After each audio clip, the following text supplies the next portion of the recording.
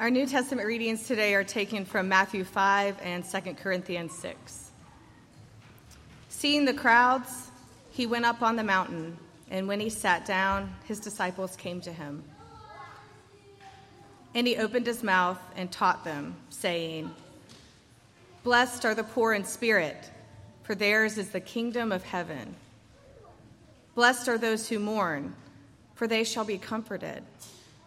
Blessed are the meek, for they shall inherit the earth." We put no obstacle in anyone's way, so that no fault may be found with our ministry. But as servants of God, we commend ourselves in every way, by great endurance, in afflictions, hardships, calamities, beatings, imprisonments, riots, labors, sleepless nights, hunger, by purity, knowledge, patience, kindness, the Holy Spirit, genuine love, by truthful speech and the power of God, with the weapons of righteousness for the right hand and for the left, through honor and dishonor, through slander and praise. We are treated as impostors and yet are true, as unknown and yet well known, as dying, and behold, we live, as punished, and yet not killed, as sorrowful, yet always rejoicing, as poor, yet making many rich, as having nothing, yet possessing everything. The word of the Lord. Thanks be to God. Your word is truth. And Father, we thank you for this sermon of Jesus that we have recorded for us, the Sermon on the Mount. And Father, how wild and strange it is to our ears that those who are blessed, those who inherit the earth, those who belong in the kingdom of heaven are those who are poor in spirit and those who mourn and those who are meek. And so, Father, this morning I pray that you would help us to understand what Jesus means, that you would produce these things in us by your Spirit, and that what we might see as we listen to your word and as we worship together and as we enter into community with one another, that what we might see is that we are being shaped and molded into the character and the nature of what Jesus is like, that you would make us more like him. And we ask this in his name. Amen. Well, a couple of weeks ago when we started this series on the Beatitudes, and the Beatitudes, if you don't know, is sort of a strange word. It's just a derivative of the word that Jesus starts each one of these pronouncements with. He pronounces that these people are blessed. And when we started a few weeks ago, we started obviously at the beginning with blessed are the poor in spirit. And I used an illustration that week from the Southern author Flannery O'Connor and from one of her short stories called Revelation. I hope some of you were, at least your interest was piqued enough that you went and read that short story, or at least some of her short stories. But after that sermon, one of our members came up to me and we were talking about that short story. And I'll name him. It was Matt Abels. Okay, I'm going to name him. Matt, if you don't know, teaches high school English and has taught for several years.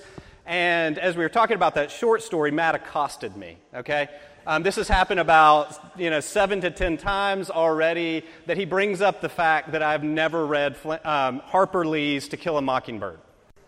Okay? Right, somebody said, what? Right, I was an English major myself, never read it. I have a signed copy sitting on my bookshelf from a student who gave me years ago, who knew her personally, and I'd still never read it. And so I repented. As I was preaching on being poor in spirit, I repented, and I went home that day and read most of it. I read it that week. And you know the story. Most of you know the story. I'm not going to recount it for you. But I'd always kind of thought, like, why are people so fascinated with this book? And why do they love it so much? And as I began to read it, I was drawn into a few characters in particular. And so the story, if you don't know, it's narrated by this precocious little girl named Scout, and she lives with her brother Jim in Macomb, Alabama. And they live with, their mother has passed away, so they live with their father, Atticus, and their longtime caretaker, Calpurnia. And Atticus is really the central character of this story, and as you watch him, and as you listen to Scout talk about him and describe him, one of the things she says early on is that he was no different inside the house than he was outside the house. And you start to see how that plays out in this town that we might call like very backwards. A town that was very bigoted and racist in a lot of ways, but on the outside had this sort of quality of being tidied up and moral and church-going.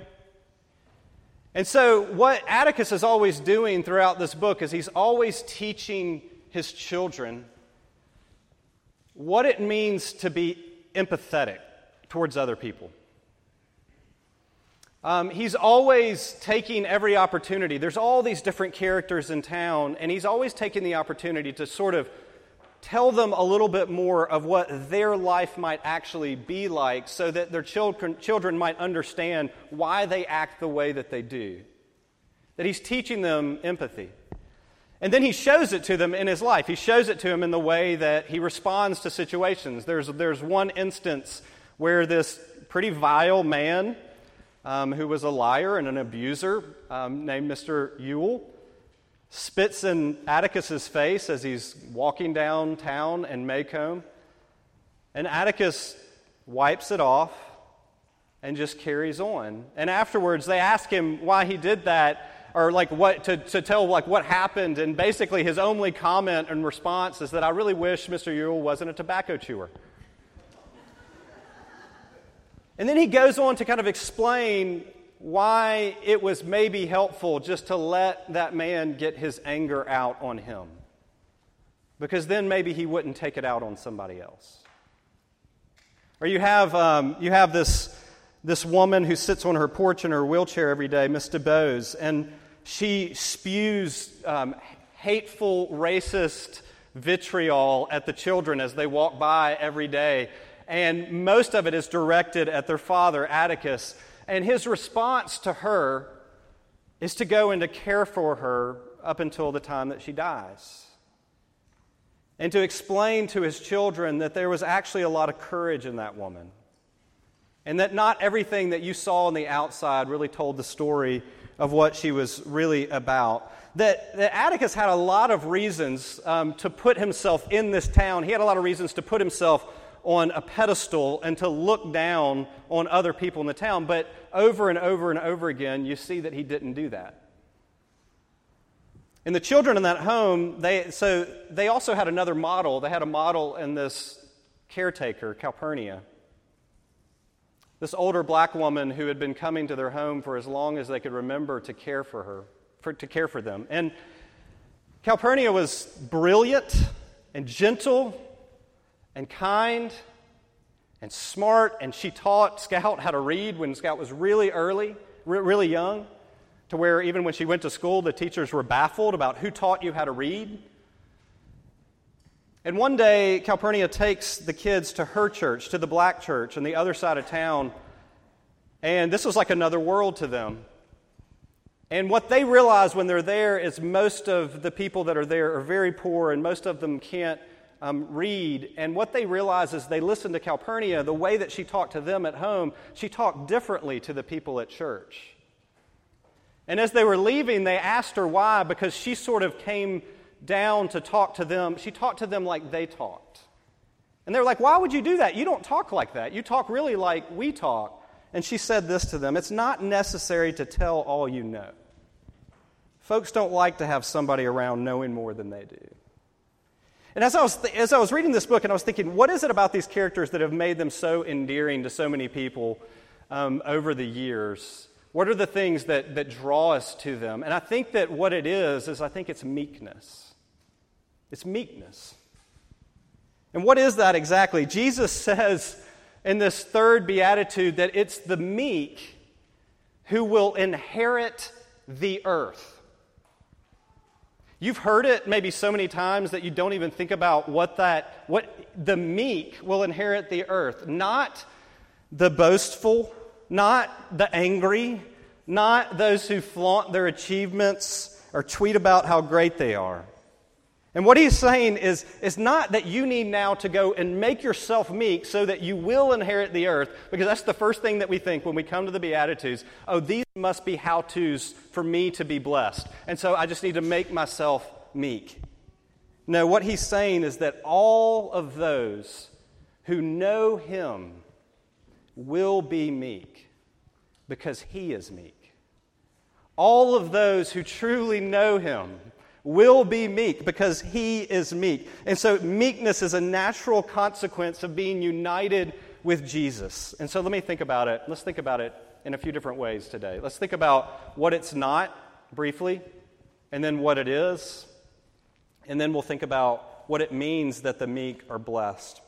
So what is meek? What isn't meekness? Because I think we talked about this a few weeks ago on Palm Sunday when we were watching Jesus as he enters into Jerusalem, knowing full well what was going to happen to him, and as everyone praises him and cries out to him, and we know that they're eventually going to turn a few days later and say, crucify him, and how Jesus does not open his mouth.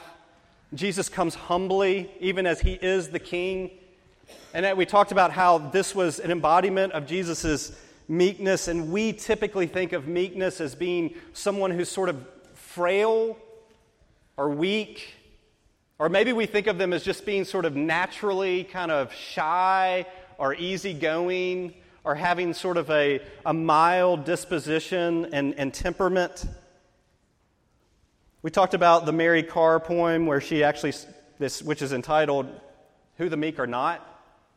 And they are not the bristle-bearded Igors bent under burlap sacks or the peasants knee-deep in rice paddy muck. That's what we think of when we think of meek people. But here's the thing, meekness is not a natural characteristic of any sinful human being. It's just not. It's not something that you can put on or that you can fake or that you can muster up or that you can produce. That meekness is the result of something else that's happening inside of you. So what is it? Well, as Tanner pointed out a minute ago, there's this logical sequence to Jesus' Beatitudes. That they're not just sort of haphazard and willy-nilly, that Jesus is actually making an argument with these. That he says, blessed are the poor in spirit. And who are the poor in spirit? The poor in spirit are the ones who have gotten to the point where they see what God actually requires of them, and they realize there is no way that they can ever meet that standard. That they're those who have come to the end of themselves. They've come to the end of their rope. That we looked at the parable of the man who beats his breast and says, God, be merciful to me, a sinner. And we said this is what it looks like to be poor in spirit. And so the one who's poor in spirit, next he says, is one who mourns. And what do they mourn? They mourn over their sin. Blessed are those who mourn, for they shall be comforted. And so the sequence is one who understands that they are spiritually impoverished, and then one who turns and begins to mourn and repent over their sin. And that combination has an influence over our lives. It makes us meek. So meekness is, you can think about it like this. Meekness is the outward expression of those two things happening inside of you that's directed towards God and towards neighbor. Meekness is the outward expression of a poverty of spirit and mourning over sin toward God and neighbor. In other words, poverty of spirit and mourning over sin, those are internal. We can't always see those things happening in one another, but what we see instead is meekness is that internal reality in action. If you're truly poor in spirit, if you really you're sorrowful for your sins, what Jesus is saying is that you will be meek. You will be meek towards God, and you will be meek toward your neighbor. Sinclair Ferguson puts it like this. He says, the meek person is the one who stood before God's judgment, and he has abdicated all of his or her supposed rights. They have learned in gratitudes for God's grace to submit themselves to the Lord and to be gentle with sinners. They know themselves. They know what they deserve. And it makes them submissive toward God and gentle with their neighbor. So it's towards God and neighbor. Let's think about those two things separately a minute, because meekness is a posture. Meekness is a posture, first and foremost, that's towards God. So what does it look like to be meek toward God? It looks like being submissive to God, to God's will and to His Word. Being submissive to God's will and His Word. Why? Because the person who is poor in spirit and who has mourned over their sins already knows that they don't know better than God, right? And they know that they don't have any right to demand anything of God. So at the heart of meekness is this trust in God. It's a trust in His providence. It's a trust in the fact that if God knows me and God has seen me as I really am, and God has offered me grace and forgiveness, it means I trust Him over and above everything else. I trust Him even over and above what I can see with my own eyes or experience in my own life. I trust His providence. And what that means is the meek person is a person who has contentment. It does not mean that their life is easy.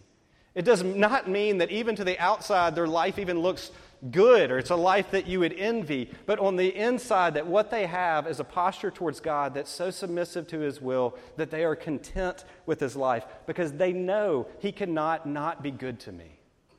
He's already proven it in His Son Jesus.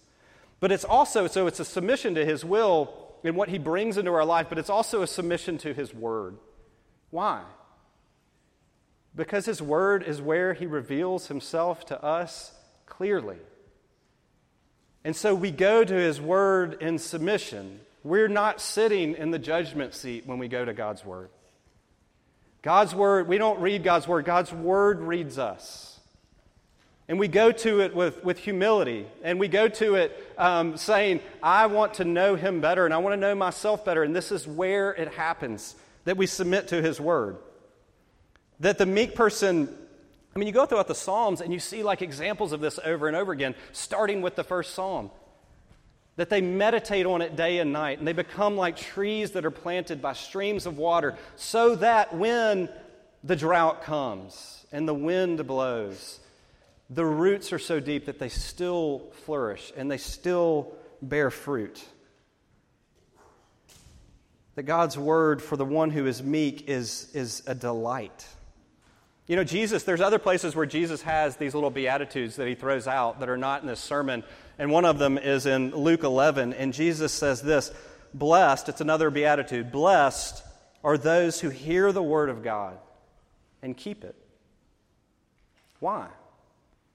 Because to hear God's Word and to actually want to submit to it and to actually want to keep it and to actually keep it is meekness. Because it's saying, I don't know better than you.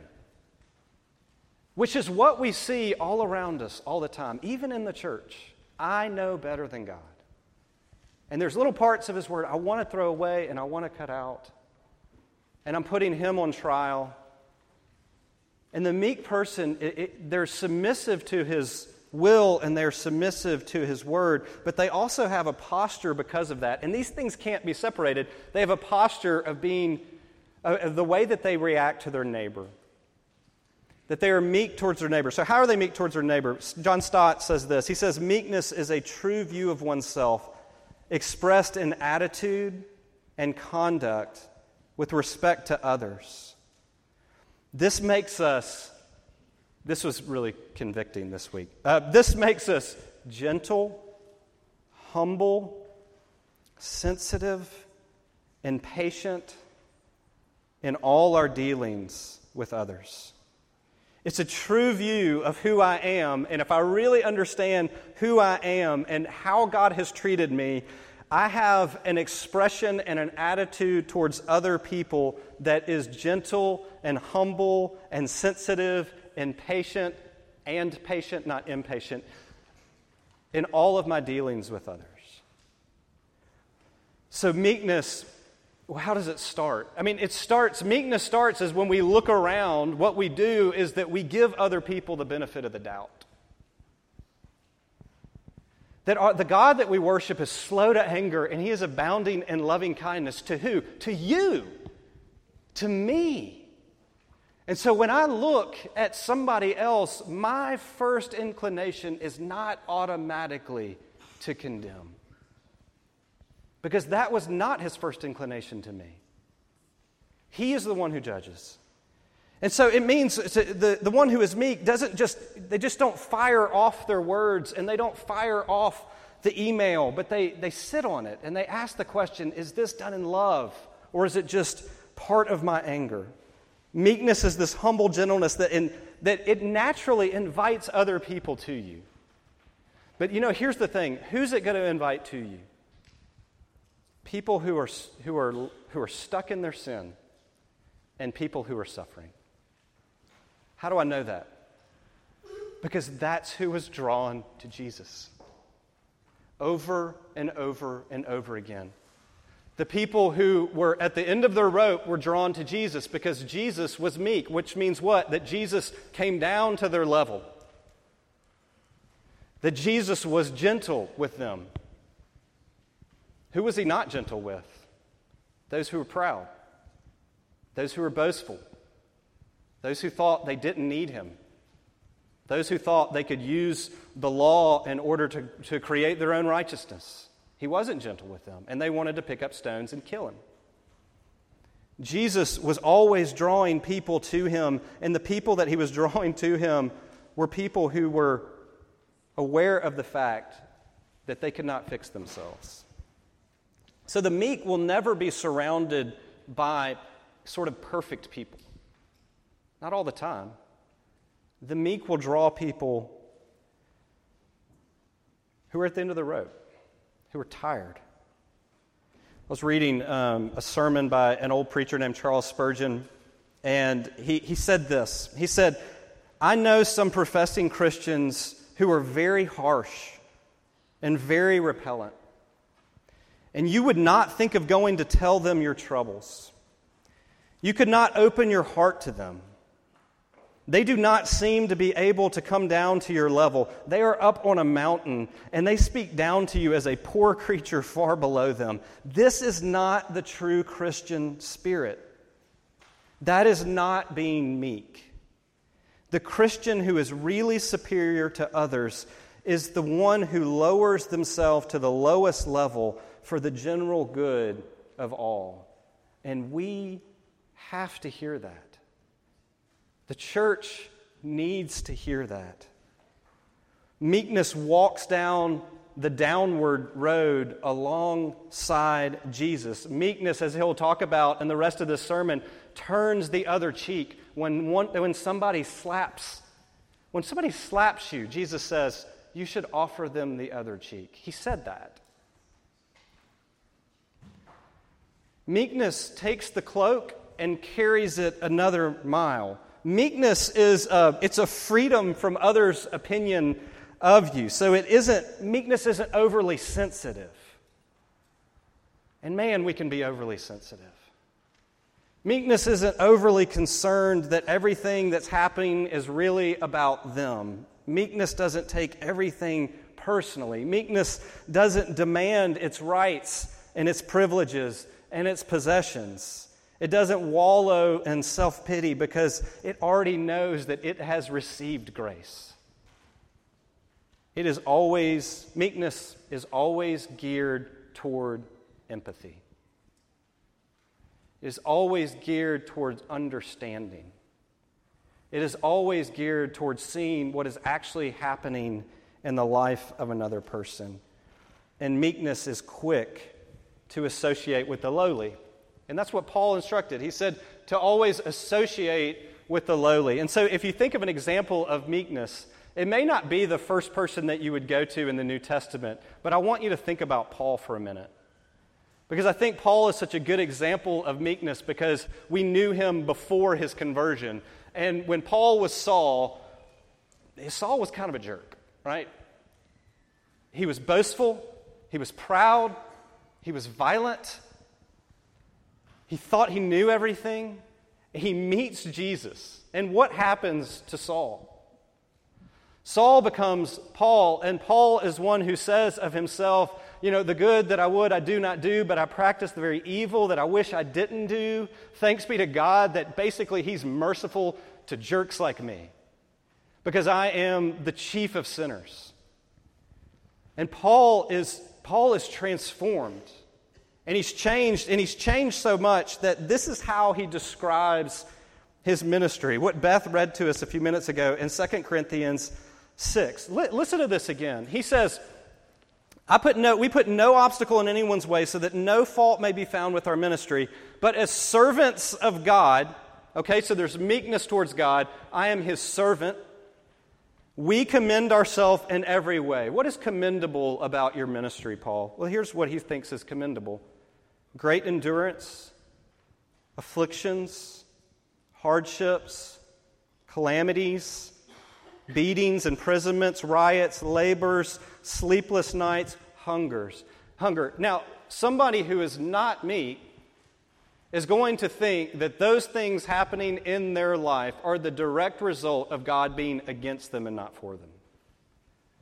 And so Paul is showing them what's commendable about our ministry is that we've submitted ourselves to the will of God. So even the things that you look at in our ministry that you think are proof that God has forgotten us and he's not doing anything, we see as proof is that he is actually working in an extraordinary way that nobody would have guessed, even through the things in our life that look horrible, to extend his good news and to extend the gospel. Okay? So he's submissive to God's will, and then he goes on to show that they are meek towards their neighbor. He says in verse 6, by purity, knowledge, patience, kindness, the Holy Spirit, genuine love, by truthful speech and the power of God, with the weapons of righteousness for the right hand and the left, through honor and dishonor, through slander and praise. We are treated as imposters, and yet we are true. People look at us and they think, your life's a joke. You're an imposter. And he says, but we're actually true. And we know that, and that's good enough. As unknown, and yet we are well known. Where are they well known? They're well known before the throne of God because they bear the righteousness of Christ. We're well known. That's enough. As dying, and yet behold, we live. And where are they going to live? They're going to live eternally.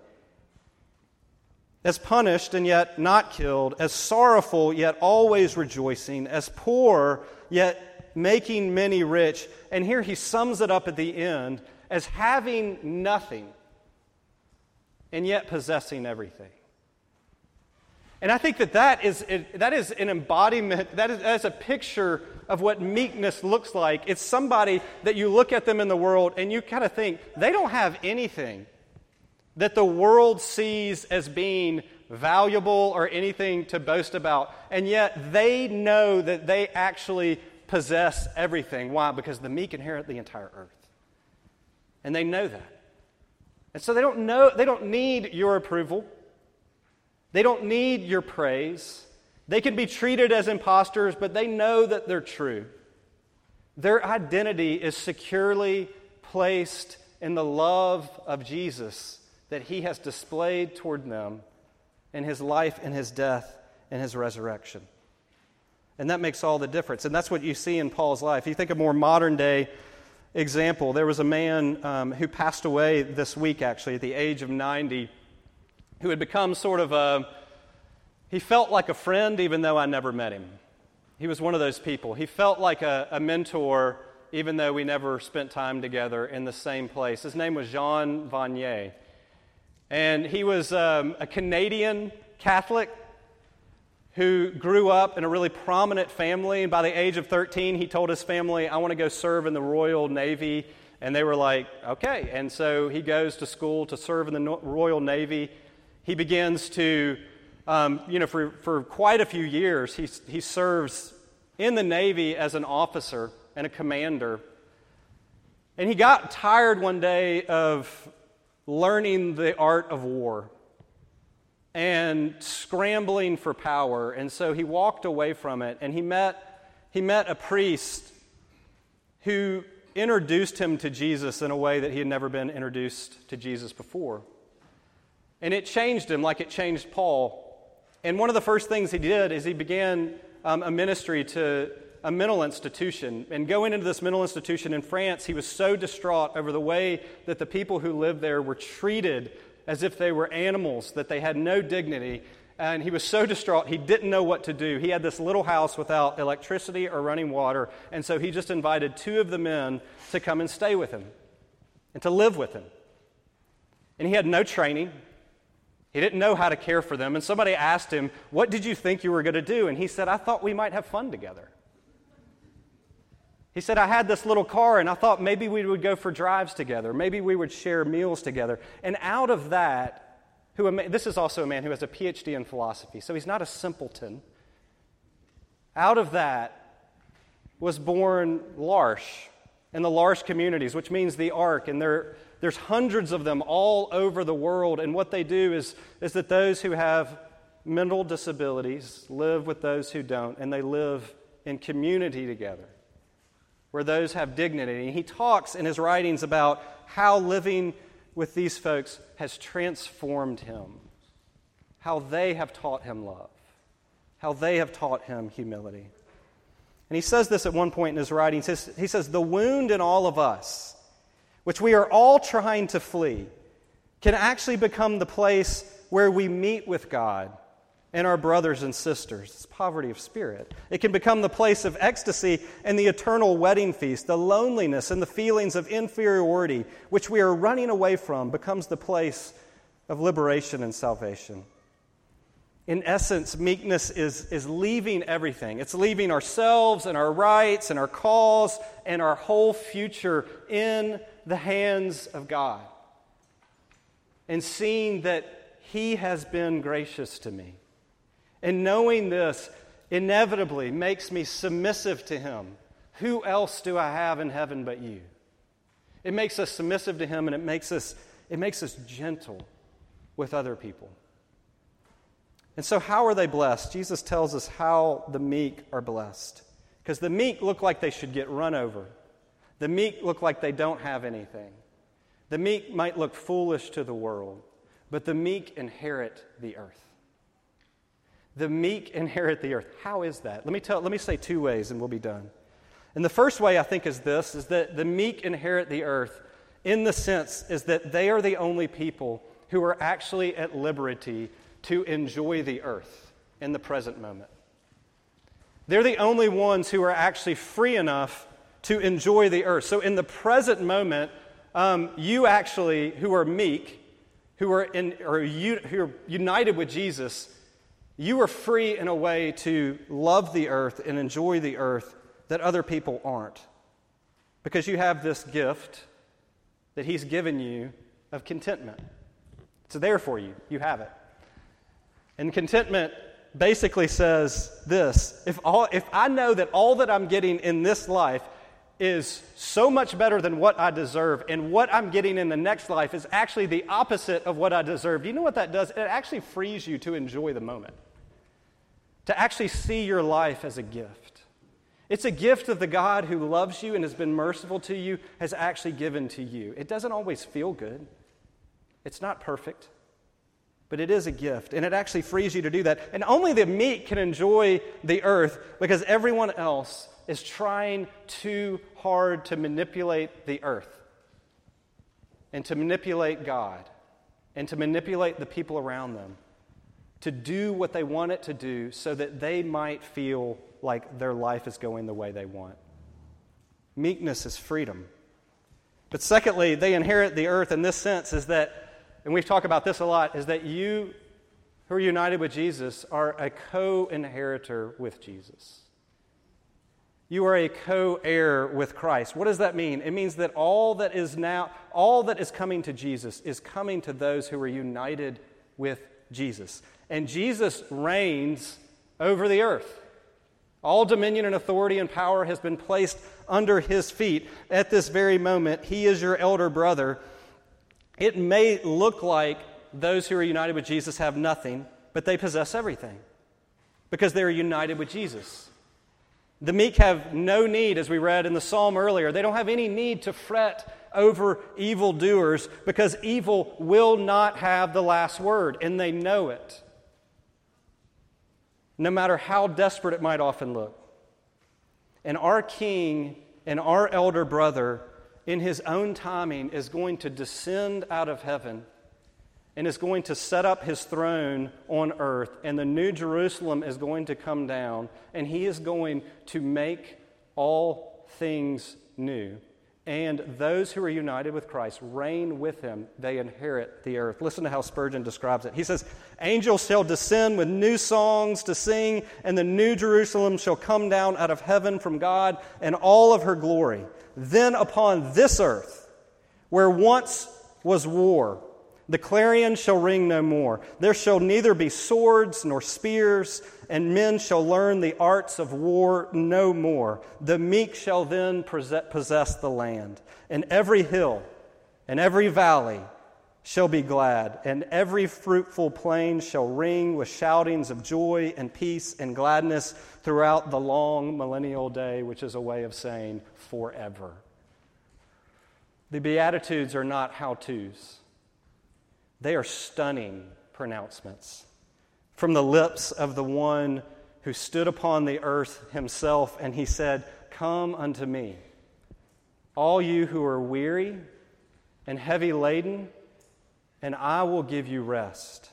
For I am meek and lowly in heart, and you shall find rest for your souls. For my yoke is easy, and my burden is light." Let me pray. Father, we thank you for the meekness of Jesus. That meekness is the restrained, directed strength of our Savior towards sinners like us. Father, we thank you for the meekness of Jesus that we see even as we come to this meal.